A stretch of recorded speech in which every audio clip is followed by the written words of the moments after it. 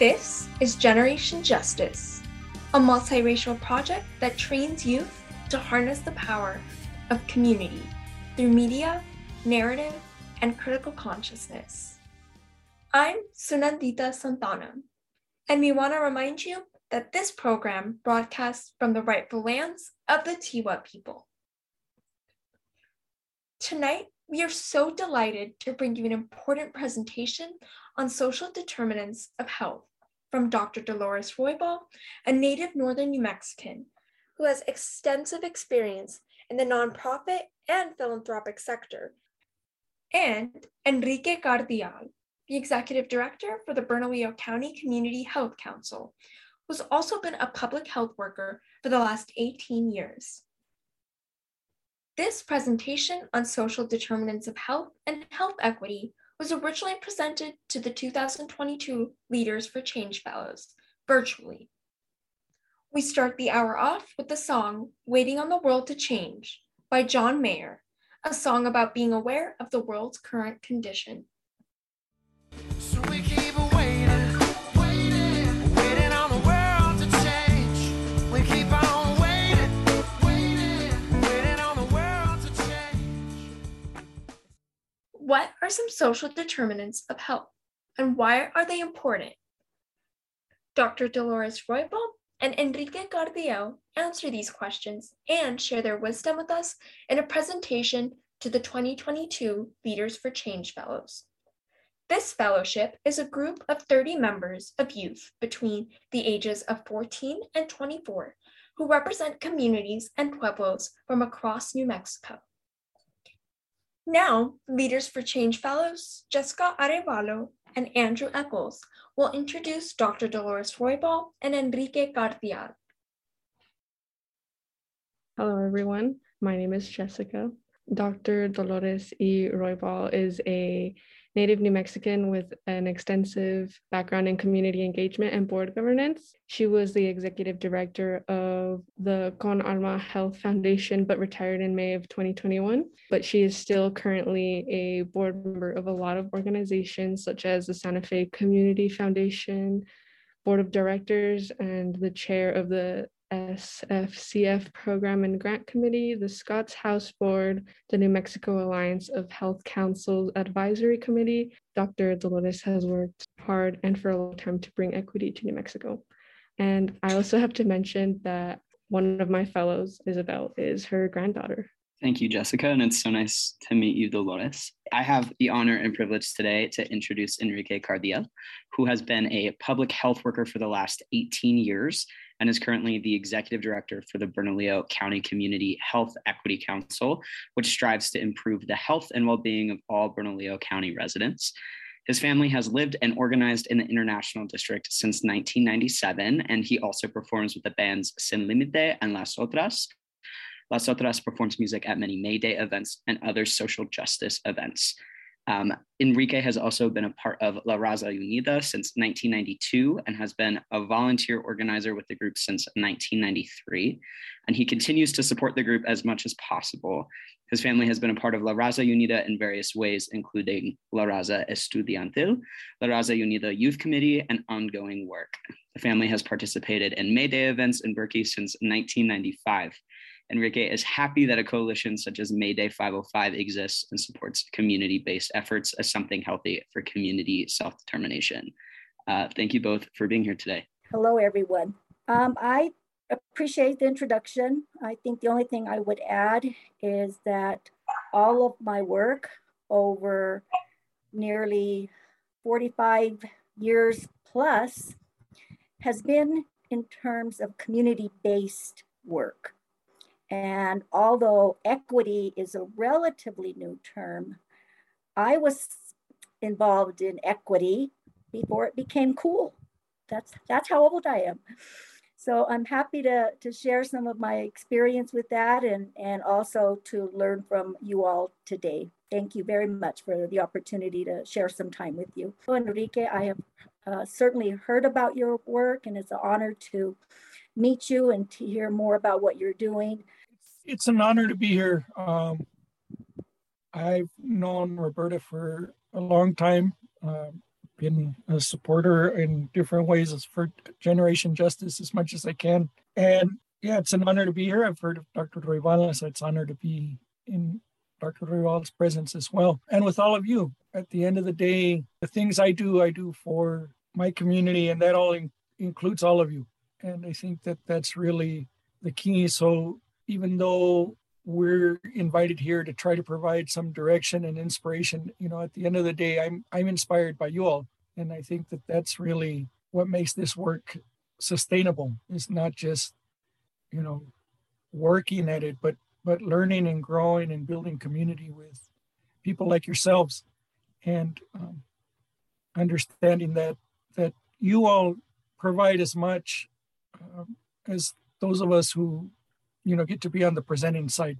I think that that's often forgotten or you just overlooked altogether. I come out of these things energized and wanting to continue after meeting folks, regardless of their age. There's always something to learn and there's always something to contribute. So I just appreciate that you're all willing to give me some of your time and that we get to share time together. It's great to be able to just come back and share. Okay, I'll go ahead and begin. And Enrique, please join in at any point if you want to disagree or add to a point or whatever you want to do. So I would like to, just emphasize again that the point in my mind of any type of so-called training or, presentation is to help you in terms of not what to think, but how to think. That's very important. And so I will define terms and concepts, and let me just preface it by saying there is no one definition to anything. That's part, I think, of the learning process, is to understand that there's many different perspectives, many different definitions, but I will share a few to just add to your knowledge.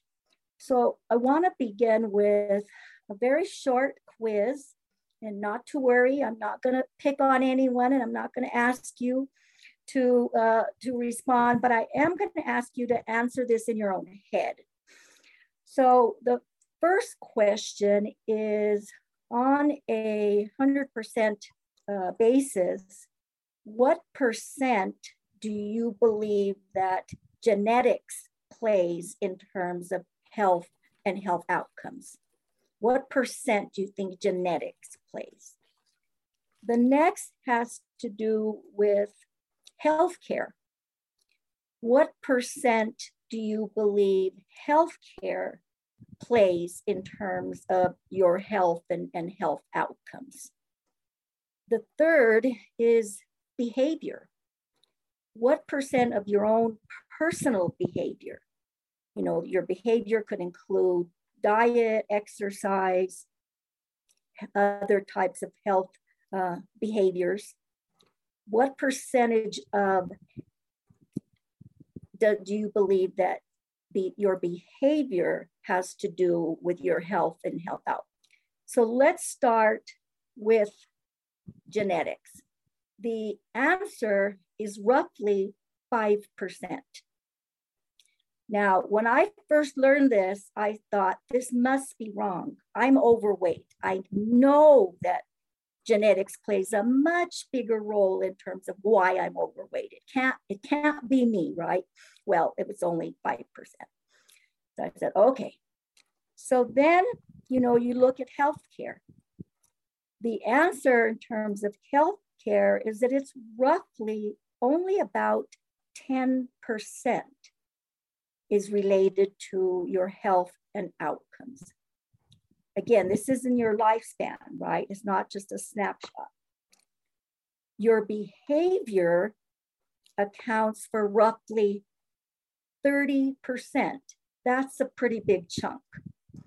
That tells you that you have a lot of control over health and health outcomes in terms of your own behavior. That leaves, for those of you that like to do the math, 55%. 55% is related to social determinants of health.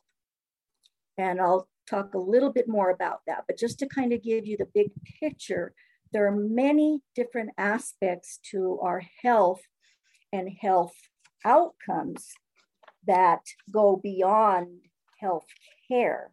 Health is more than health care. So that's an important point that I wanted to get across. Was any of this new or surprising to you? So now we've talked about health. Now I just want to take a minute in terms of talking about what does equity mean? What does health equity mean? And how is that tied to public health and social determinants of health? Equity basically means that it's a process of ensuring that programs, practices, policies are just and provide equal opportunity for outcomes for every person. It really is promoting justice, fairness within procedures. So if you look at that concept of equity in the big picture, and then you tie it to health equity is basically social justice in health. So again, if you can see that health is made up in all of those different areas that we just looked at, then looking at health and tying it together with equity, that's where you get the health equity. It shows that it goes way beyond just healthcare, but it really is related to many different aspects, which are called social determinants of health, or I refer to them as social conditions. And I think that's part of what we try to do, is to demystify some of these terms and just look at what the basic meaning is and how it ties into a bigger framework. So health equity means that everyone has a fair and just opportunity to be as healthy as possible. That means, again, in terms of the equity piece, that's where the social justice comes in. That with respect to the treatment of more advantaged populations versus less advantaged groups when it comes to health and healthcare and all those conditions that are in between. Social determinants of health are referring again to social conditions. So you probably have heard that term in many different contexts, social determinants of health.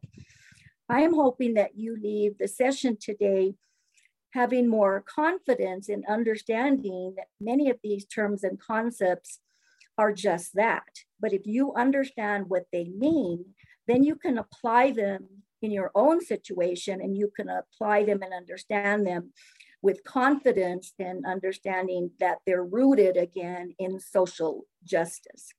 And that's where health equity ties in. So social determinants,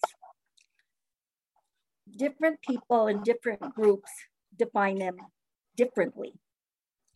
The federal government does this report called Healthy People 2020. Now there's a Healthy People 2030. And these concepts, equity, social determinants of health, have become much more in use, I say, in the last 10, 15 years.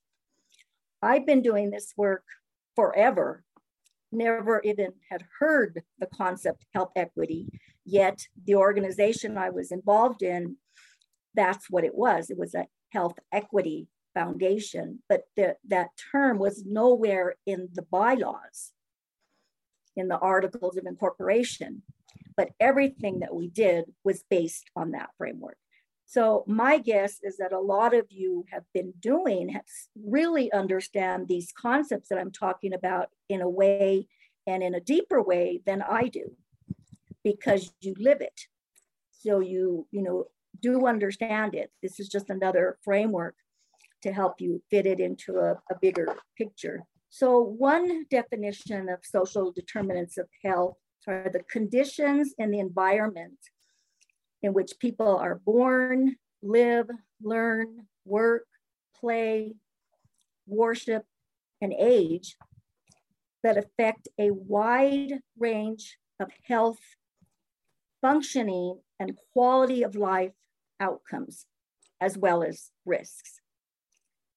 The World Health Organization adds that these circumstances are in turn shaped by a wider set of forces, including economics, social policies, and politics. Social determinants of health, depending on who you talk to, are divided into different areas or domains. And again, none of this is new to you. I'm simply presenting it maybe in a way that you've not heard of before, looking at a very big picture. So these can include areas such as the domains of economic, education, healthcare, including access and quality of healthcare, neighborhoods, built environment, social and community context. How many of you know what built environment is? Built environment is a term that's used to describe anything that is not of the natural environment. So built environment can include architecture, buildings, transportation, public parks, and any of those, bikeability, bike paths, anything again that is built. So built environment has a lot to do with health outcomes. I mean, think about in your mind, think about two different communities. One where there is more than adequate built environment where people can bike, where people can walk, where, shopping, food is in close vicinities, where there's little population or pollution. Think about a place that you would describe as having very healthy environment, and then compare it to one that is the opposite, where there's a lot of pollution, there's might be a lot of congestion, traffic, there aren't any bike paths, there's no food, healthy food close by. Think about the differences in those communities and how that will affect someone's health. That's why neighborhoods and built environment is included as one of those conditions, social conditions or determinants of health. Another that people understand just intuitively, but maybe you don't realize it is a part of social conditions or social determinants of health, is called social and community context. This has to do with your relationships with other people. Children whose one or both parents are incarcerated have challenges. Children in foster care systems. Children, teens that are in an environment where there's a lot of violence, where there is bullying, where you don't have an adult person, at least one adult person that you can talk to about concerns. All of this has to do with social and community context. It is all related to social determinants of health. So how does this tie into the communities that we're talking about? Well, let's look at COVID, for example. What we found with COVID is that people of color, predominantly Native American, Hispanics, Black population, And folks that live in rural communities and folks with lower incomes were all disproportionately impacted by COVID. Health equity requires that we ask the question, why? Why is that the case? Why are certain populations more impacted by COVID than others? That is at the root of this discussion in terms of, how does health equity, social justice, public health, social determinants of health, how do those all come together? And so one of the activities that I was involved in at Quanama is I was there when the pandemic started, is I was able to bring in probably about 4 million into New Mexico just to deal with COVID. And our focus was on working with those populations disproportionately impacted. And we focused on vaccine hesitancy. That is those populations that had a lot of concern and were hesitant to be vaccinated, as well as misinformation and disinformation. Those were big issues that we had to deal with early in the pandemic. And so you can see on the Department of Health's dashboard, you can see county by county and a state map with, it gives you a visual and it gives you numbers in terms of the different counties and the vaccination rate. And a lot of that is partisan. You can see it in terms of the politics. And that was one of the issues that we were dealing with, is how there was such a division that it was very partisan in terms of vaccines. Again, tied to health equity and social conditions of health. There were a couple of activities that the state did early, and they did well related to COVID. One is they were able to bring in a lot of money into the state, and they wisely gave the money out in a public-private manner, meaning that state government partnered with nonprofits, which are considered in the private sector, private nonprofit versus the public or governmental. And so that public-private collaboration was a very important step. The Kellogg Foundation also got involved, as did the Robert Wood Johnson Foundation and other large funders. So that was a positive step in that there was an effort to do a public-private collaboration. Another positive step is that the state actually came up with a COVID-19 vaccine equity plan. And, that was pretty progressive in terms of understanding and realizing very early on that COVID was disproportionately impacting people of color, low income, and rural communities as a result of lots of inequity. So having that vaccine equity plan, and the plan really focused on equitable allocation, distribution, and access to vaccines.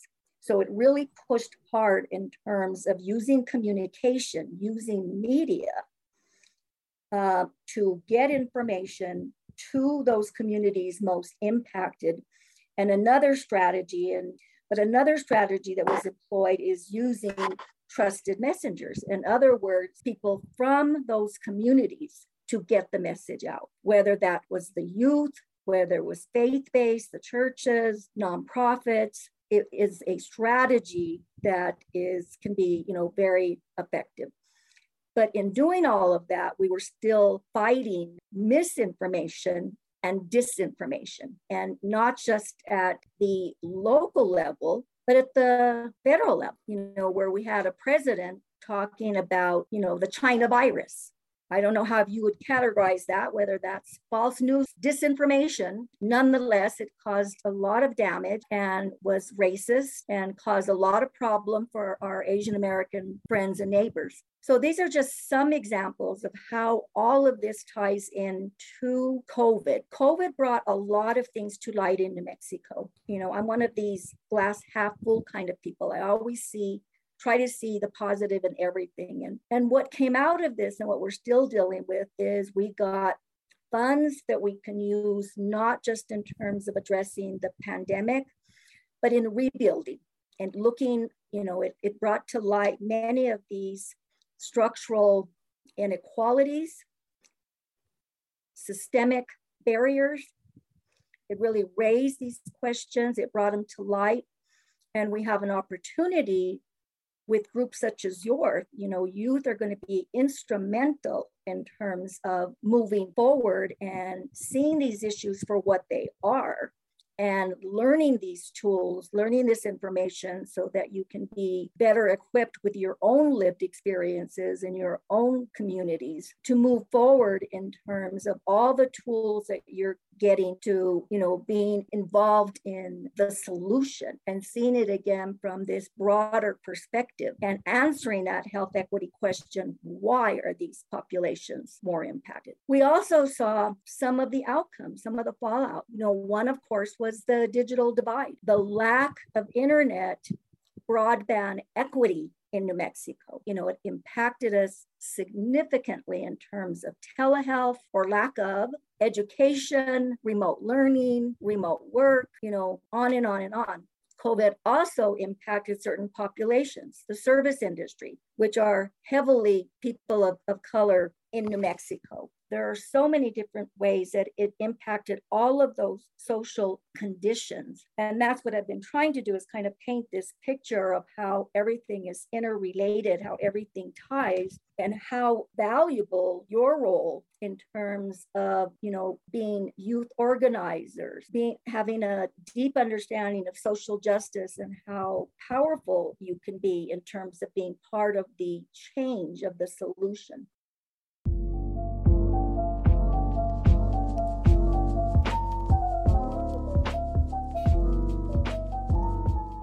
You are listening to Generation Justice, broadcasting on 89.9 KUNM FM. This evening, we share a presentation on social determinants of health and health equity, presented by Dr. Dolores Roybal, a native Northern New Mexican who has extensive experience in the nonprofit and philanthropic sector, and Enrique Cardiel, the Executive Director for the Bernalillo County Community Health Council, who has been a public health worker for the last 18 years. I'm going to pause at this point and invite Enrique to jump in. And then at some point, I would like to come back if there's time and talk about some ideas of changing the narrative. Thank you. That was great. I think really a lot of things that come up are not differences as far as disagreements. It's just we all look at things from slightly different angles. And I think that's really what helps us to be comprehensive about different things. You know, really looking at what is the framework for social determinants from the Health Equity Council. I look at it this way, and since I'm the director that influences the organization, really that in order to have health equity, we need to have social equity, right? Because, you know, everything that Dr. Roybal laid out really was about who has access to things, who has control over things. That makes up the differences, right? In, I believe, 2007 or 2008, the World Health Organization published a document on social determinants of health. And part of the document said people die at different ages because of policies that were implemented. And they weren't implemented by accident, right? They were implemented on purpose. And, you know, who gets access to what? Who gets pulled over by the police? Who gets encouraged in school and who gets discouraged in school? All of those things have an impact on our life above and beyond whether we finish high school or not, right? And we know a young male that does not finish high school has 10 times more chance of being in jail than one that finishes high school, right? And it goes up each level with college or master's degree. So it's important to think about how interrelated all of these aspects of our life are, right? Our built environment, our social environment, our home environment, the relationships that we have. So the other part of that is we can't have social equity unless there's equity in power and resources. To lay it all in one brief comment, is we need social equity in order to have health equity. And in order to have social equity, we need equity in power and we need equity in resources. And there's tons of research but we know in our own lives, right? If someone has the power to push you around and they abuse that power, that has an impact on us, right? If we don't have the significant power to resist that or to get away from that or to change that, right, we suffer. And that impacts our health. We're seeing now, we see it all the time, but it's in the news now. The impact of people who spend millions of dollars make sure that people have easier access to firearms than you have to a license for a business. There was a good meme on I think it was on Instagram that pointed out there's more paperwork involved in you buying a taco than there is in you buying a firearm. I think that's really important, right? Because you have to have regulations on food. And so we've acknowledged that, we've accepted that. As a society, we haven't accepted the same type of regulations on firearms. And we see that playing out with young people shooting each other or school shootings or shootings in malls. And that has to do with the firearms industry having lots of power. Part of the power in our society is resources, is money, right? People who have money influence policy. They influence who gets elected. They influence what shows get on TV or what gets on the radio. That lack of equity there impacts us all on a daily basis. There's a public health scholar named Vicente Navarro who has been writing about public health since the 70s. When the document came out on social determinants of health from the World Health Organization saying, policies are implemented on purpose, therefore we can change them. He wrote a critique of that document, and it's like a 250-page document. So luckily his critique was only like a couple of pages. But really, he said, it's not just that there's this invisible class of people that control things. He's like, we have their names. We know where they live. There are people who profit and benefit from the early death and disease of our peoples, our communities. There's somebody making money off of that, right? There's people who make money. I don't know what it is now. During the middle of the pandemic, bullets were like $1 a piece for 9mm bullets. And that's apparently way more expensive than what it was before the pandemic, right? Somebody's making a profit off of that. The same happened with wood. It's happening right now with gasoline. It's not like all of a sudden there's a super shortage of gasoline. It is harder to get gasoline because of what's happening with Russia. But part of it is people are just deciding that they're going to make more profit. A few years ago, there was a group that bought a large amount of crude oil in order that they could hold it and drive prices up, and then they could resell it. You and I don't have that kind of capacity, right? We can't buy enough of something that we're going to change the price of it, and then we're going to make a lot of profit, right? That concentrated wealth impacts people's access to gas, which impacts people's access. Are they going to go to work, right? There's people who are considering like, I need to change my job because I can't drive this far to work every day anymore, right? And that's fine for those of us who work on Zoom. But for people who have to be there in person, that's a huge impact when you start thinking of, gee, can I afford to go, to work or not, right? If you can't afford to go to work, what do you do? Because how are you going to get money to pay your rent? How are you going to get money to pay food? The same is happening with housing. We see that the housing market has become super expensive. And during the pandemic, people were not employed in the same way. So now we have this increase in homelessness. And so the response hasn't been, let's build more housing, let's make sure people get there. Because there was the moratorium on evicting people for not paying their rent, but people were still allowed to be evicted for other reasons.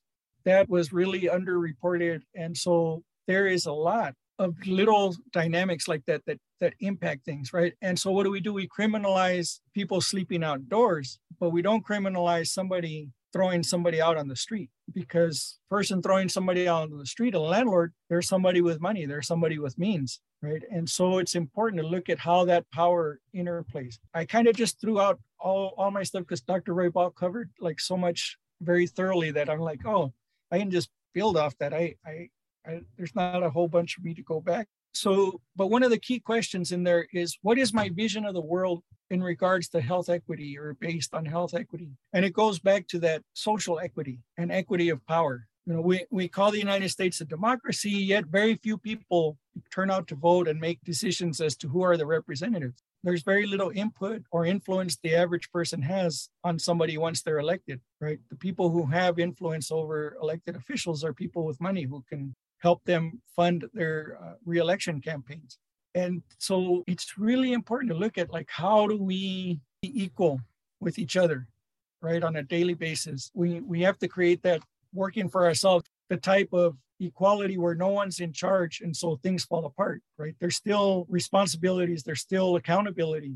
And I think that's important. You know, some models of equality try to take out, you know, the idea of leadership with the idea that we're all leaders, and we are leaders, but somebody has to be accountable for specific things, right, to make sure things happen. And I think that's really important for us to look at, where are we accountable for something in our community? Out of all the groups I've been in, the ones that work better are ones where each person in the group tries to think about each other person in the group. Even though one person may be officially the boss or the leader or the president or, you know, the chairperson, if everybody in the group is trying to think about everybody else, then we make sure people don't get left behind. And then we make sure people aren't left out. And I think that's really key and important. So for me, the vision of health equity is really the world where we're all working together to look at what are the problems and how do we make sure we don't leave anybody behind.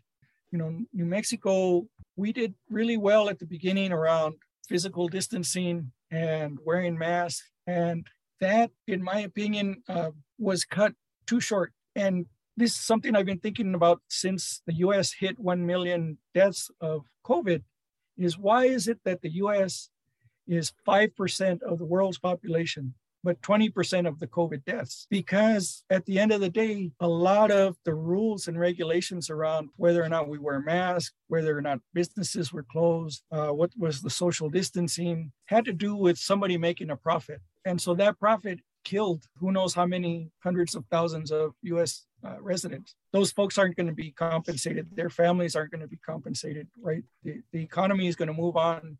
For a few weeks, there was a lot of places that paid like an extra $5 an hour for hazard pay for people who had to be in person during the pandemic, like grocery store workers and people like that. And then that disappeared. There were countries that paid people essentially a living wage to stay home for several months. You know, in the US, we were supposed to be happy and excited about, you know, a $1,500 check per household. And for a large part of the country, that doesn't even cover 1 month's rent. Breaking all of those things down, right? And looking at it as a puzzle and coming at it from different angles is important. I started in public health as a health promotion specialist. And the Ottawa Charter for Health Promotion was written in 1986, right? And so the concept of health equity was formalized in public health in 1986. Now it's common conversation, but like Dr. Roybal said, you know, it has been around for a long time. It wasn't cool. It wasn't catchy. It didn't get any traction really until after probably 2005 as a term. Really, this is why I do this kind of work. Right? Because sadly, I know, and I believe you probably all know, people who died way too early and way too young. And the fact that I'm still around, to me, gives me a responsibility of doing something in those people's memory, to try to have the next generations and even the generations of Dr. Roybal and myself not die early. That this really is life and death work. And sometimes that's the only way I get out of bed is like, I know I may only put 1 grain of sand towards that effort, but that grain of sand will add up over time. And with your grain of sand and everybody else's, you know, we can make a difference. But it's really key, you know, like Dr. Roybal said, you know, health equity is public health, right? Social justice is public health in action. And I just realized I shared a quote today. Okay, I looked out, it's right here. So I shared this 12 years ago on Facebook, but it's in my memories for today. So medicine is a social science and politics is nothing but medicine writ large, by Rudolf Virchow. So that was in the 1800s. Public health, the way we know it today, really came out of social justice work. Frederick Ingalls did an analysis of the housing conditions of working class people in London, England, and it really just put it on society of how terrible people were living. He was fired, you know, and there's a really long quote, and I'm going to look for it now, but it's a quote about social murder, that if one person, you know, killed somebody we'll call it murder or manslaughter. We know what to do. But when society kills off a whole bunch of people by neglecting them or abusing them, it's social murder, and we don't have a way to deal with that in the same way. We have so much more control of the narrative than we understand. And I guess what I mean by that is I have been noticing more and more, just because I'm old doesn't mean I don't learn something all the time. And what I have learned is how guilty I have been of perpetuating certain terms and concepts in a way that's really not constructive. So for example, I'm a grant writer. I bring in lots of money and use terms like, majority minority state. New Mexico is a majority minority state. We have a certain population of color. And then one day I had one of those aha moments, and it's like, why am I using that term, majority minority?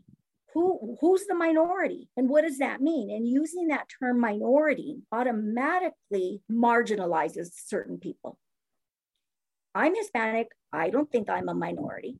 Another term is wealth. When I went to school, University of Denver, for my master's, it was the first time I was told that I came from a poor community. And I'm like, what do you mean I came from a poor community? Well, the socioeconomic data shows, in terms of the income per capita, blah, blah, blah. And even then I pushed back. It doesn't matter what age, I pushed back and said, I don't agree. Who defines what wealth is, right? We had our own homes. We bartered, wood for apples or whatever. We never considered ourselves poor. Who defines what wealth is? Who defines, is a majority minority? That I think when you position yourself as a certain population, be loud and proud. Don't put yourself as in any way, regardless of what position you're in, whether it's race, ethnicity, age. I've been discriminated so much. When I was younger, it was because I was the youngest. Now it's because I'm old. It's like, come on, people.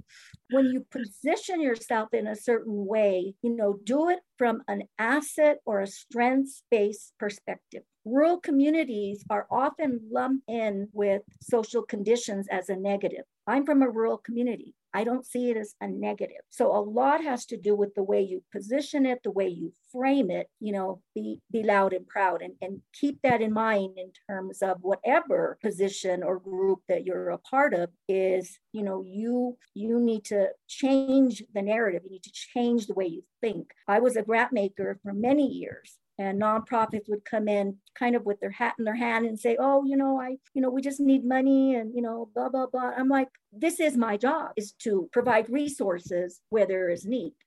Don't come like begging for money. That's grant makers' job. That's foundation job. So I have no problem in getting money.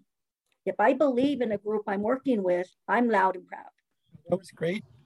I love that. I think a lot of that too is like in thinking about, this month as, being Pride, right? Just like we have Black History Month and all of these other things. There's the part where we need to become proud, because that's what helps us organize.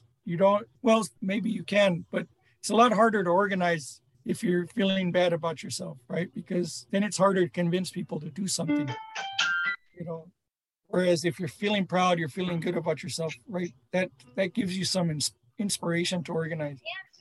But we also have to look at the reality, right?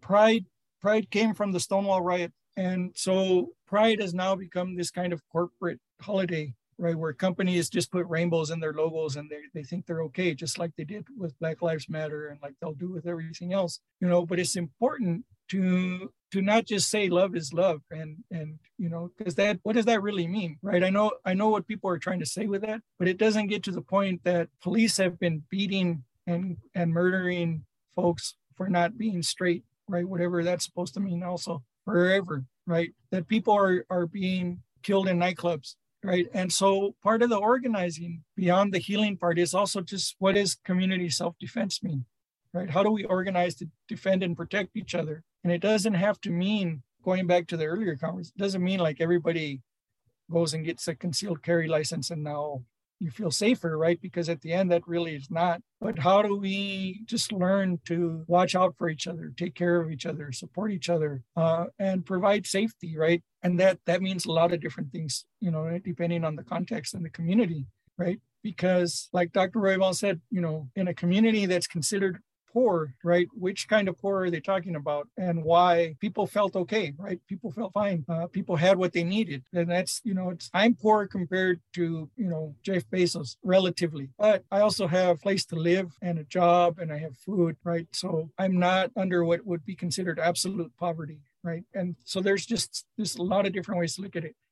I think that the main part of health promotion is the concept that we don't do public health for people. People do public health for themselves. And I think that, when you say empowering, that gets tricky, right? Because then it means like I have power and I'm giving you power or whatever. But what we want to do is encourage people to claim their power, claim whatever power you have and build from that, and build community power.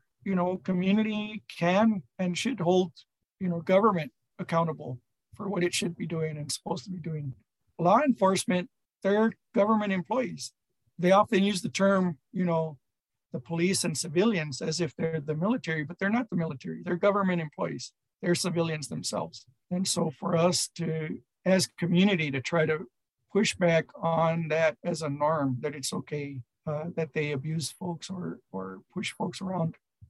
Community self-definition and community self-determination. What that means is that part of this power dynamic is in a community, whatever that community is, whether it's geographic or by area of interest, whatever that community is, that the community define itself. So example, one program I used to run had to do with immigrant-led, immigrant-serving organizations. And so we wanted to come up with a definition of what immigrant is. And someone came up with something. I said, why don't we let all the folks on this group that are immigrant-led, immigrant-serving, why don't we let them define it? And so they did. And that's what we use. The second part is the community self-determination in terms of what are the community norms, the value. What does the community see as the need, issue, or problem, and consequently the solution? Because the way you define a problem will dictate the solution. This is true in life. The way you define a problem or an issue will dictate the solution. Sometimes the community may not see the same problem as you at all. So I think leaving that control and that power within that community, however it is defined, is an important, critical step. Thank you so much, Dr. Dolores Roybal, for the outstanding work you do for our community. Thank you, Enrique Cardial, for sharing your passion for justice reform with us. I appreciate the way that you both frame social determinants of health and health equity, particularly for communities of color. Thank you for sharing about your important work. Now we bring you the song Equality Street by Brent and Johnson, a song about an ideal world that cultivates love. Let me take you down Equality Street. You never know the people you meet. At the end of the street is a golden gate. Let in love, it don't let in hate, no.